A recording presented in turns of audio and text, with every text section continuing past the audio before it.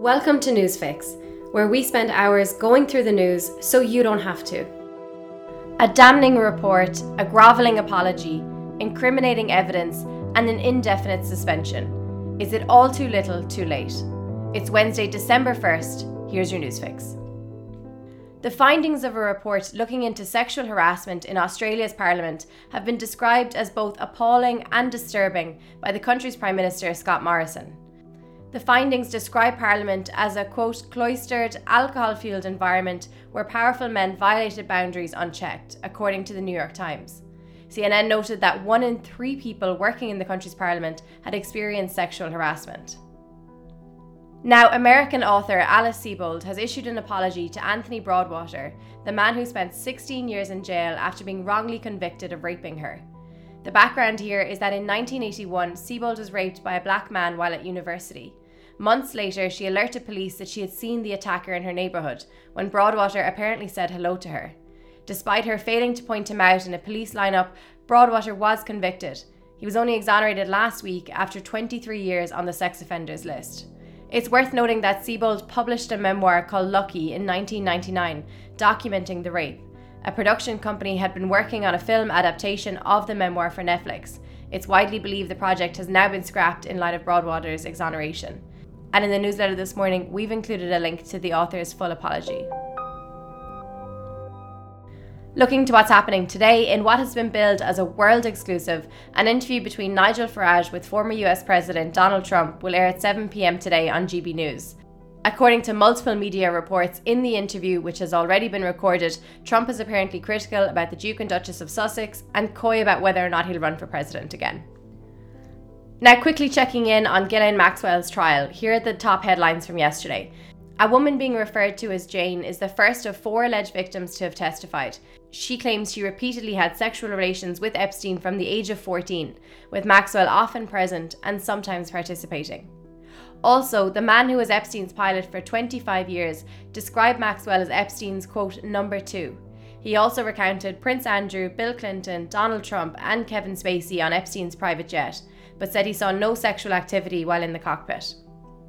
And in some pandemic updates, the World Health Organization has advised against international travel for anyone that is either vulnerable or above the age of 60, as the Omicron variant continues to spread. In Ireland, anyone arriving into the country from abroad will need to show a negative COVID test from Friday. This requirement also applies to people arriving from Britain, even though those travelling from Ireland to the UK have been made exempt from the same requirement. British Prime Minister Boris Johnson said the goal is to have a booster vaccine offered to every person over the age of 18 by the end of January. In terms of 2 interesting perspectives on all of this, the CEO of vaccine producer BioNTech has urged people not to, quote, freak out over Omicron, saying while the variant might spread a lot faster, it is unlikely to cause severe illness.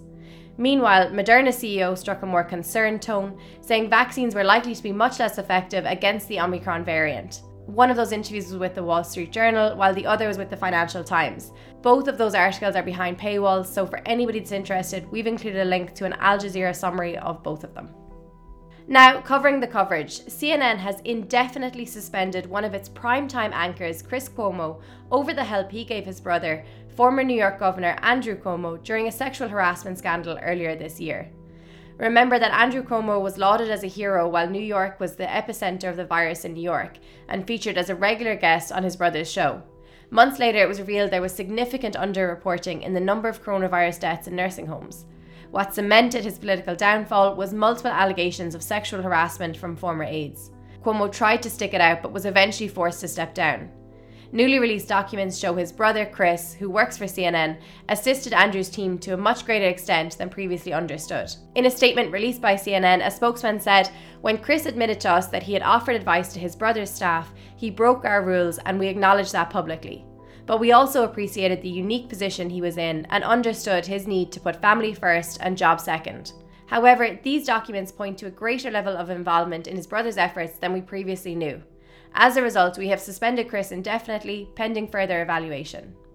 Now, today marks World AIDS Day, a day to raise awareness and mourn those who have died from the disease. It also seems to us as an appropriate moment to reflect on the emergence of the epidemic back in the 1980s, and the stigma and homophobia that surrounded it. For anyone who wants to learn more about this and just how much perceptions have changed, you can read our recent deep dive piece, which we've linked to in the newsletter. And lastly, today also marks 30 years since Ukrainian people voted overwhelmingly via referendum for independence. The vote had a turnout of 80% and 90% of voters endorsed independence. The move was in defiance of political pressure from Moscow to remain as part of a restructured Soviet Union. That's today's fix. Have a great day.